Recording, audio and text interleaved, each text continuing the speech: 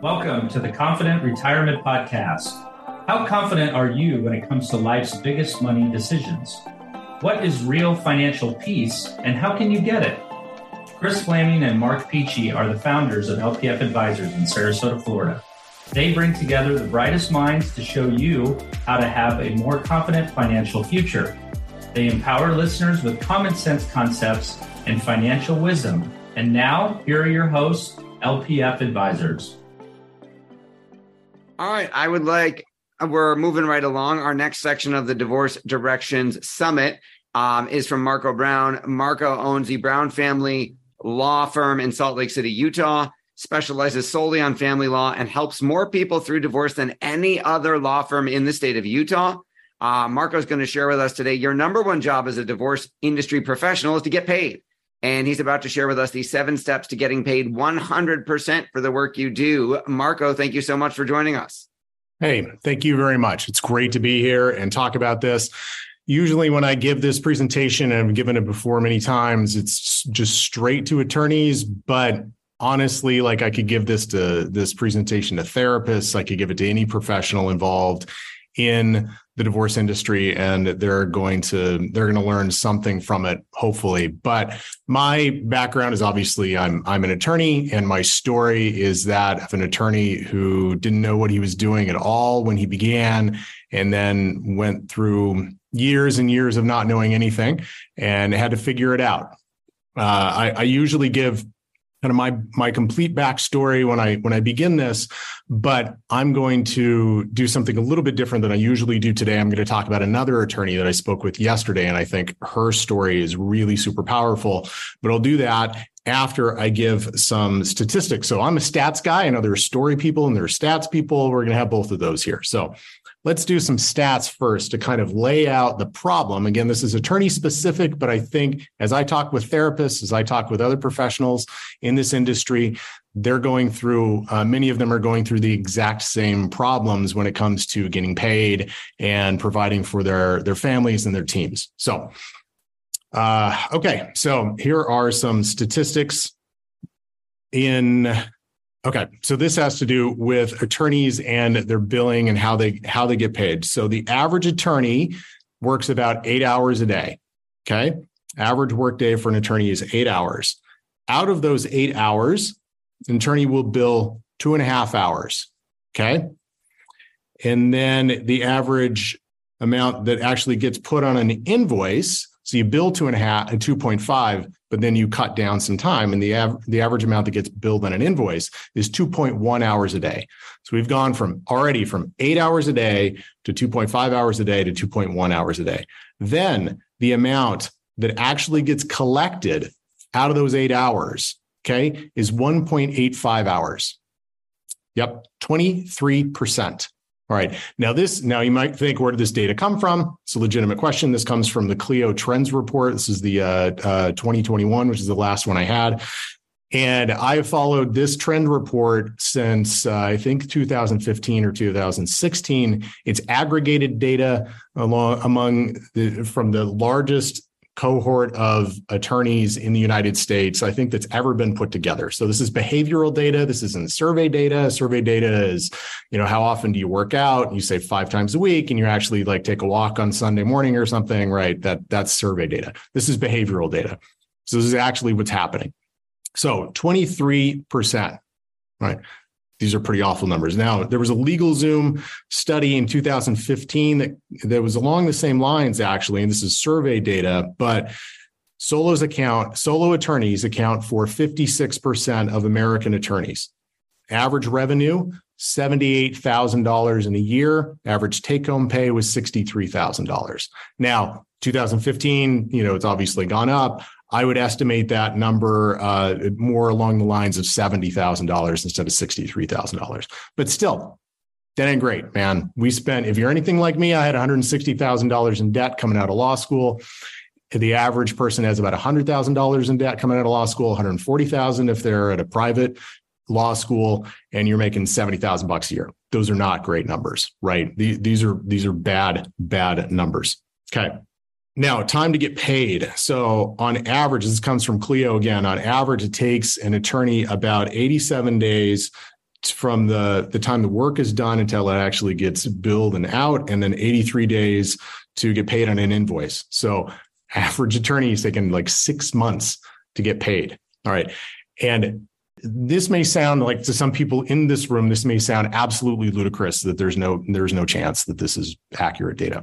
I can tell you it's accurate data. I can tell you because I lived it from 2010 to 2016. Okay. I was terrible at the business of law. I didn't know what I was doing. Nothing. Law school didn't prepare me for any of this, and I was just awful at it. And so I have personal experience, and then I have the experience of talking with hundreds of attorneys about this at this point. Like, this is one of my passions, that I go and I talk about these things. And yesterday I sat down with a very, very nice woman. She's a colleague in the Salt Lake area here, a very good attorney, been out about 10 years. And her experience was exactly the same. I mean, she came to me because I talk about these things, and she said, I need help. And we sat down and we talked for about 2 hours about all of this stuff. She hadn't paid herself for 4 months. Okay. She has a family member working for her. She doesn't even pay the family member. Okay. The person she pays in her law office, the bum of an attorney she hired that doesn't do anything and hasn't gotten her billables in the last 3 months. That's the person she pays because she feels obligated somehow to pay that person. But that person isn't even really working on the cases, right? Like, it's a mess. And it all stems from the fact that she's not taking the time to collect on the work that she's actually doing. So we may want to say that this is ridiculous, but I guarantee you, hundreds and thousands and tens of thousands of our colleagues are going through this exact thing right now. These numbers are absolutely real. And this is why I talk about these things. So let's get into the 7 rules for getting paid 100%. Okay. And I will do this quickly to talk about myself just a little bit and why I say 100%, because that was the commitment I made to myself when I decided to change.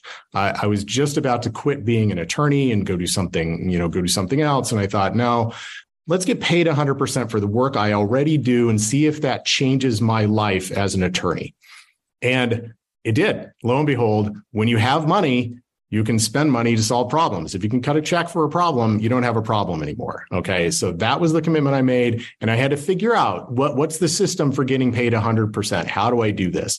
And this is what I've learned in developing that system and perpetuating that system. We still, to this day, collected about 98 to 99%. So it's not quite 100, which upsets me every month, but it's about 98 to 99% in family law, which is notoriously difficult for getting paid in. Okay. So you can absolutely do this in any area.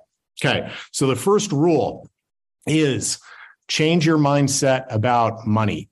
As attorneys, and probably as therapists and mediators and professionals in this industry, we're kind of taught the same stuff when we're in school, but specifically for attorneys, when we're in law school, we're initially taught about money by our law professors. And, bless their souls, they're bureaucrats. Law professors are legal bureaucrats, nothing more. They don't know anything about the practice of law for the most part.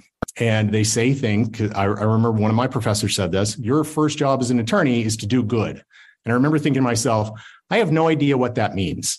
And I don't think you know what that means either. But I can tell you, that's not my first job. My first job is to feed my babies, okay, and pay for our house.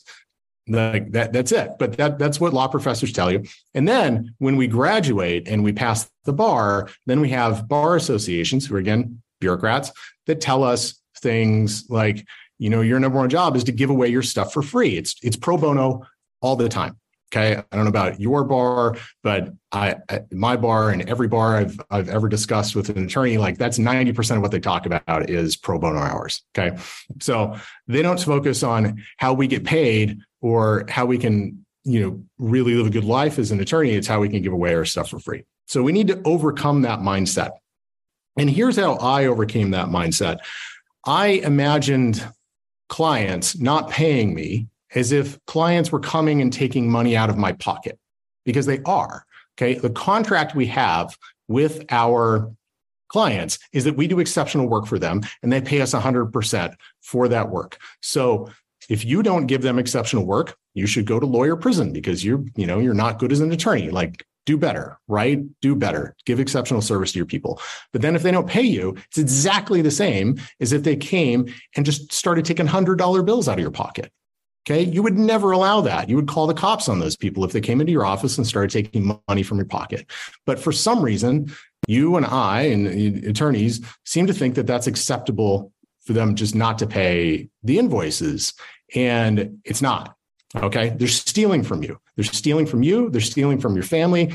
They're stealing from your team. They're stealing from their families. And if you allow it to happen, you are stealing from your team and you are stealing from your families. So that was the big mental shift that I made to get me into a headspace where I could say, nope, I'm getting paid 100%. Okay. I'm getting paid like a casino boss here. Casino bosses will do anything and everything for you if you have money, and they will do absolutely nothing for you if you don't pay them. Okay. That's the way you got to think about this. That may sound harsh, but not being able to pay your mortgage is harsh too. So, okay. So that's rule number one, change your mindset about getting paid. Rule number two is bill regularly. So like this lady I was talking about before, she was not billing regularly. Okay. She hadn't received from her attorney, she hadn't received billings for 3 months. Okay. So then she asked me, how do I deal with this? I haven't sent these bills out for 3 months. And I said, well, this is what I would do. I'd aggregate the bills, cut them by 50%, send them out, and then call every client and say, I'm sorry, I screwed up really, really bad. Okay. This will never happen again. But if you stay with us, I'll cut the invoice by 50%. Okay.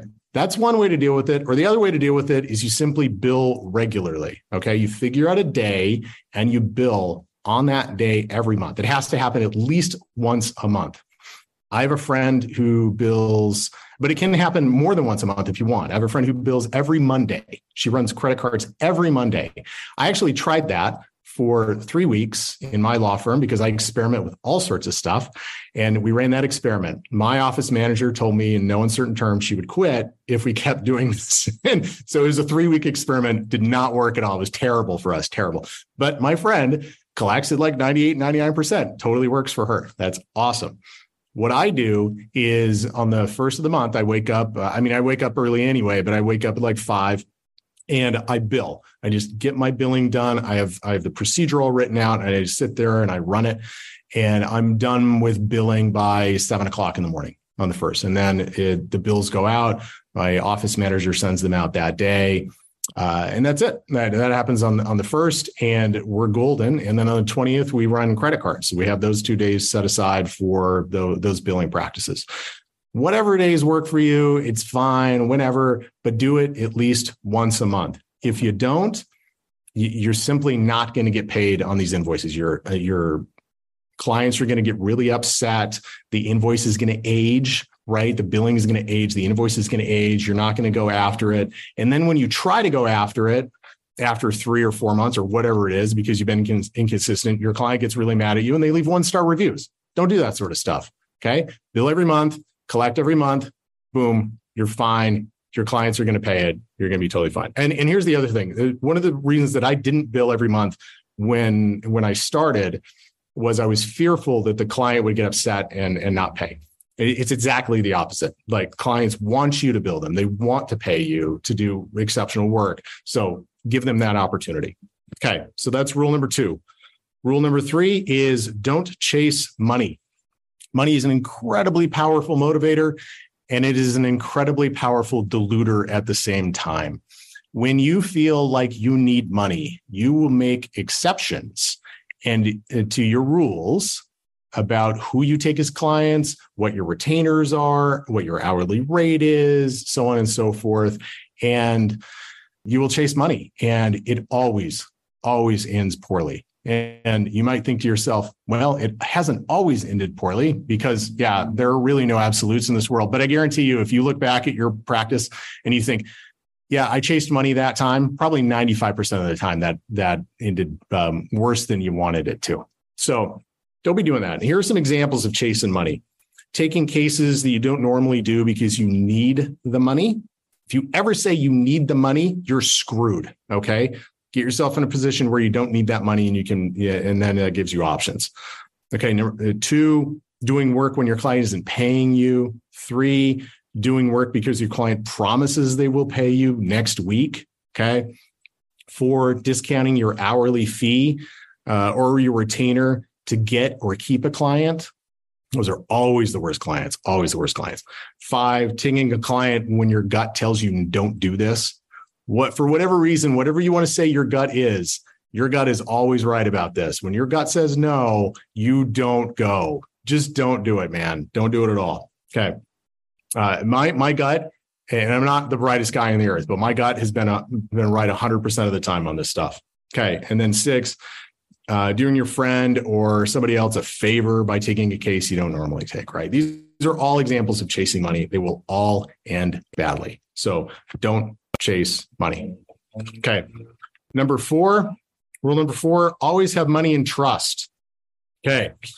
Now, this is the way normal attorneys run their retainers and their trust accounts. They'll get, say it's $5,000, right? The retainer's $5,000. They get $5,000 and then they blow through that retainer. They get to 0 and then they get in the negative, right? And they're always fighting to get back to 0. So they go in the negative and then they get back to 0 and they go in the negative and they get back to 0. Okay. Bad idea. Please don't do this. I did this for years and years and years. It was terrible. So once you get in once your client gets in the negative, you become a banker. Okay.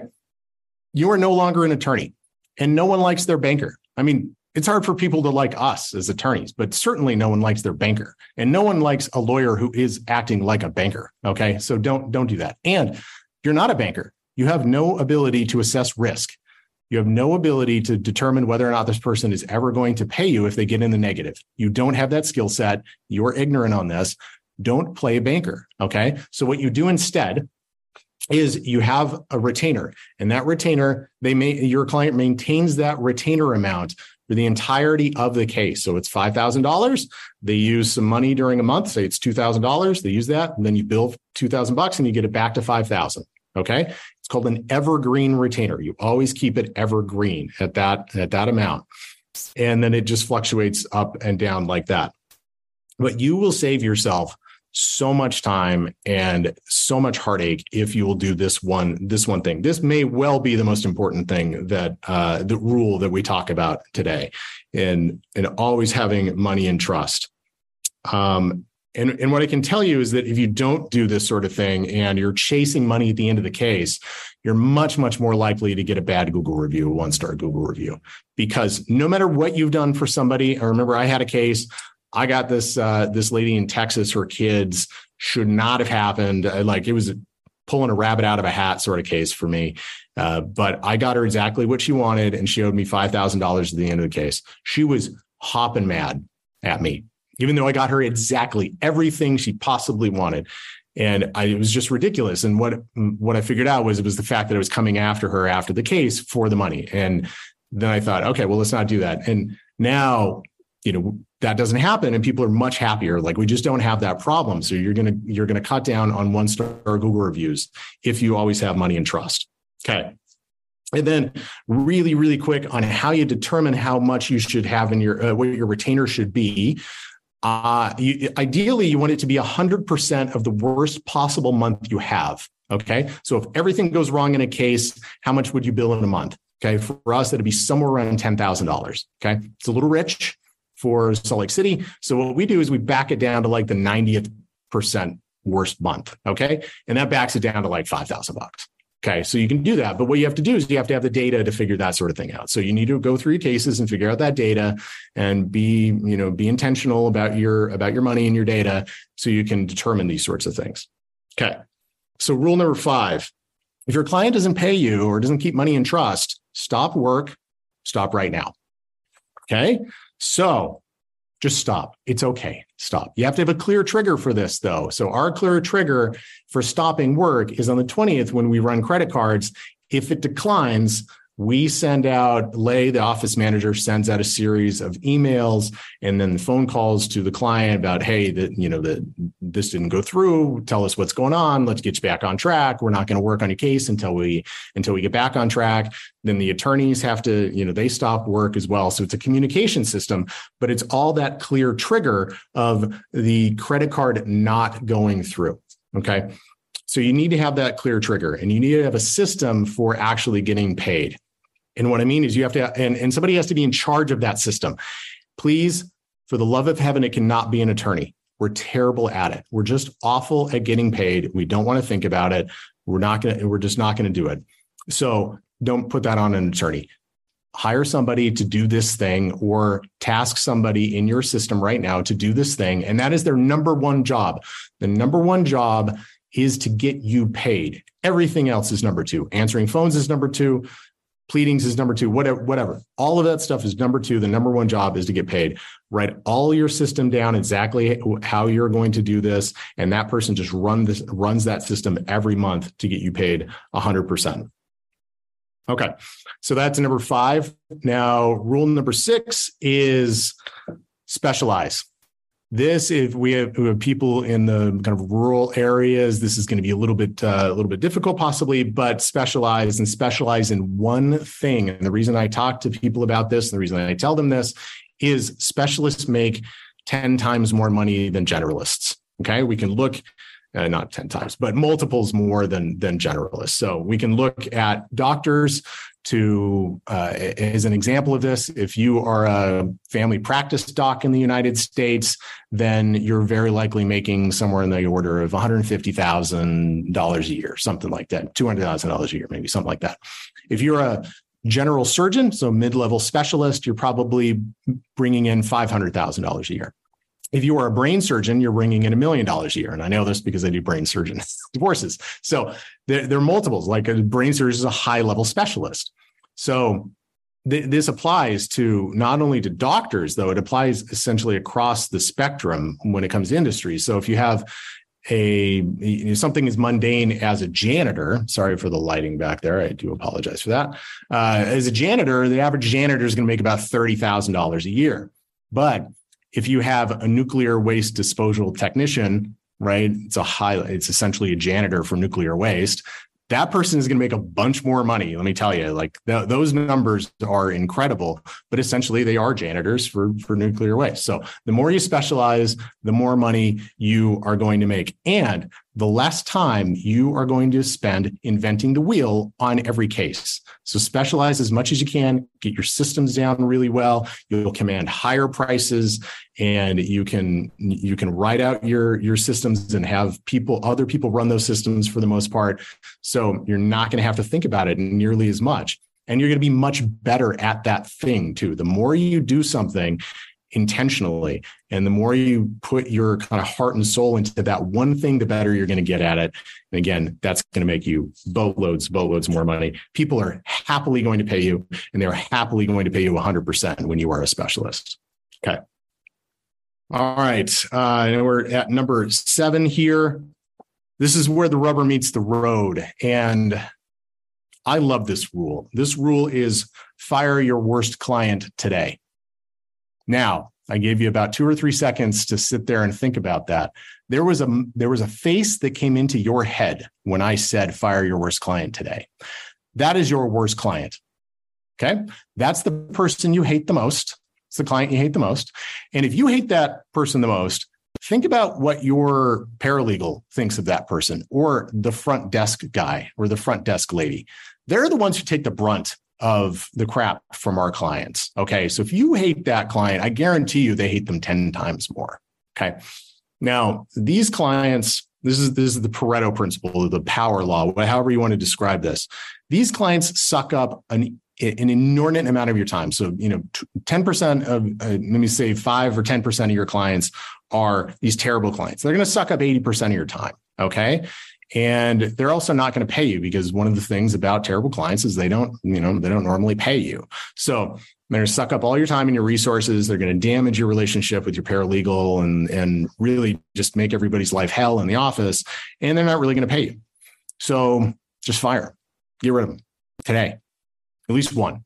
Okay. And then once you get a taste for this, like you're going to like it and you're going to do it more and more and more. So take the worst client, fire that worst client, then sit down and grade all your clients. And from A to F, and all those F clients, and you got them, all those F clients, get rid of them. Okay. Then when you get to the D clients, get rid of them. Then if you really, really want to have an exceptional law firm, get rid of all the C clients. Okay. So you're just dealing with A and B clients. Okay. Now you might be thinking to yourself, man, if I do this, I'm not going to have anybody left. Well, that's a problem. But I guarantee if you get rid of all the F clients, you're going to spend a lot more time getting A clients. Okay. You're going to figure that out. And those A clients are the ones who are going to pay you, and they're not going to take a bunch of your time. And you're going to figure out how to replicate those A clients and acquire them. And you're going to make much, much more money and live a much better existence. Okay. So that's the end of the 7 rules. I'm going to give you a little bonus real quick. This is something that I've learned running a law firm, and now we have 13 attorneys. So I've learned this, but this was kind of by happenstance, and I wanted to share it with everybody. So this is a skill set that highly, highly correlates to success as an attorney here in my law office, and as I talk with other attorneys in other law offices as well. And that is learning to bill in real time. Okay. For whatever reason, when attorneys come in and they don't learn to bill in real time, and we use Clio, so you can just sit there on the computer and bill, right? When they don't learn to bill in real time, they have problems billing, and they also have problems in other aspects of lawyering here in the office. But when somebody learns to bill in real time from the very beginning, they essentially never have those problems going on. I don't know if it's a diligence thing or whatnot, but I've noticed that, and I preach this gospel to people now, like bill in real time all the time. And if you don't bill in real time, you write it down, you bill it at some other time. There are studies on this, but my experience tells me this is true as well. You're simply going to lose time. You're going to lose that sheet of paper. You're going to forget things. You're not going to key them in. You're just going to lose a whole bunch of time, which decreases the time in the office, the time you actually bill. So don't do that to yourself, right? Bill in real time, get all of that time down, and then collect at 100%. Your life and your law firm will be vastly, vastly different if you do this. And it will be vastly different very, very quickly. Like 3 to 4 months, you will have an entirely different law office, and you can have an entirely different life if you collect at 100%. Okay, so that's the end of that. I wanted to try to make this pretty quick. Any questions or anything? I am happy to answer anything at all. First of all, congratulations on what you've achieved. That is absolutely awesome. Love the presentation. Virtual round of applause from Marco. Technical item. Marco, can you click on participants? Can you click on panelists? Hover over the 3 dots next to my name and make me host again. Okay, just a second. Couple questions while we're going through that. Do you review your trust account during the month and unbilled entries to see if clients have used up their trust before you bill again? All right, I think I got the hosting thing. Okay, you did. There you go. So let me look at this. You review your trust account during the month, unbilled entries, see if clients use it. Okay, so 1, we don't have unbilled entries. The only unbilled entry we have is if we leave a voicemail for somebody, we actually unbill that entry, but it goes on the invoice because we want clients to see that we called them and left voicemails. Yes. So at the beginning of the month, I do kind of perfunctorily look at the trust accounts to see if there's enough money in there. Really what I do is I just run it, and then it will show me the deficiencies. Like if somebody was deficient in their trust, and that's a red flag, right? And then I go back and I talk with the office manager and say, hey, look, this person's behind. And then we need to stop. We need to ensure that work is stopped and get them back on the payment schedule. So that's how we handle it. Awesome. Marco, have you found any ways during intake to determine that a client is going to be problematic so you don't have to fire them later? Is that your spidey sense, or are there any specific questions you ask? Man, so I have a couple rules that I follow, and one some of it's a personality thing, right? Like we don't shy away from hard cases. We take hard cases. We love hard cases. That's totally fine. That's what being a lawyer is about. I don't like super aggressive guys. I don't like serving super aggressive guys. It's just not my jam. I'm not good at it. I have a female attorney friend. She loves them, just eats them up, right? So I just give them all to her. So yeah, I just don't, if that happens, I have ways of getting out of the consultation, and I send them over to my friend, and she helps them out. Now there are a couple others. We have very difficult times with addicts, serving addicts, and we're very, very careful about that sort of thing. So if we figure out that somebody's an addict, then we start asking lots and lots of questions to see if we might be able to possibly serve that person. Because if they're in the throes of addiction, there's nothing we can do. Like they're just going to waste their money on us and, most anybody else, to be honest. So you have to kind of delve into that.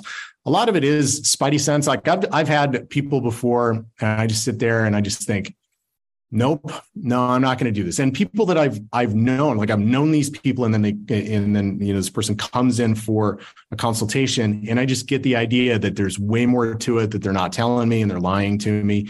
And I just think, no, I'm not going to do this. Right. So some of it's that spidey sense, but some of it is just setting up your own rules and then not deviating from your own rules. Okay. And for example, one of the other rules that we have here in the office is we don't take cases where the person has had an attorney before. Okay. So I talk with attorneys all the time, and it seems like an inordinate amount of the problems they have are from clients who've had attorneys before, right? So we just stopped doing it. So it's probably an 80-20 proposition. 20% are just fine. Of those clients are just fine. 80% are trouble. So I'm like, all right, we're just not going to do it. So we have hard and fast rules around that.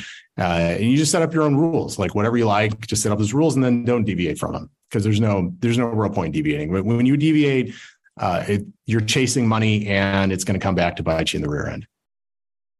Great answer. All right, let's see. Any other questions from Marco? Going once.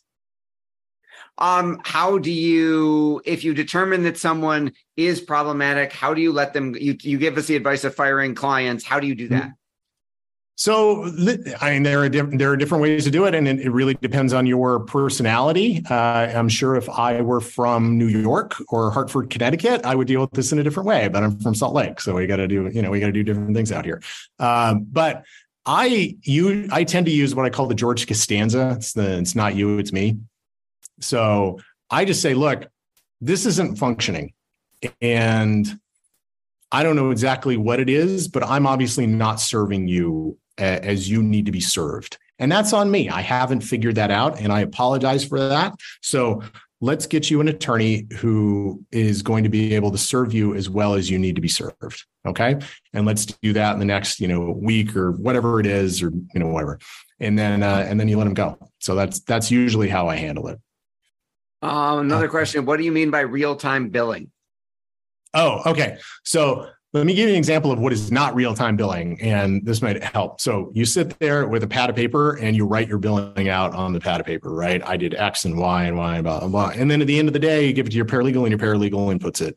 Or you at the end of the day input that time, okay? That's not real-time billing. Real-time billing is you have a task, you have an email exchange, and at the end of the email exchange, you bill for those emails before you move on to anything else. Right. So you have in real time billed for that task, and then you move on to the next task and you bill for that. But you don't ever move on to a subsequent task without having billed for the task you're working on at that moment.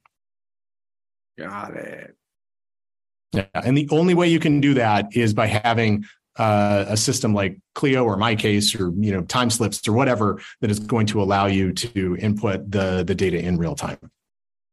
Awesome. Any other questions? Going once, going twice. All right. Virtual round of applause. Thank you so much, Marco. Thank you. You've been listening to the Confident Retirement Podcast with Chris and Mark from LPF Advisors. For more information on them and retiring confidently, please visit lpfadvisors.com. If your ears are pleased and your mind is now at ease, do share the program with your friends and subscribe wherever podcasts are found.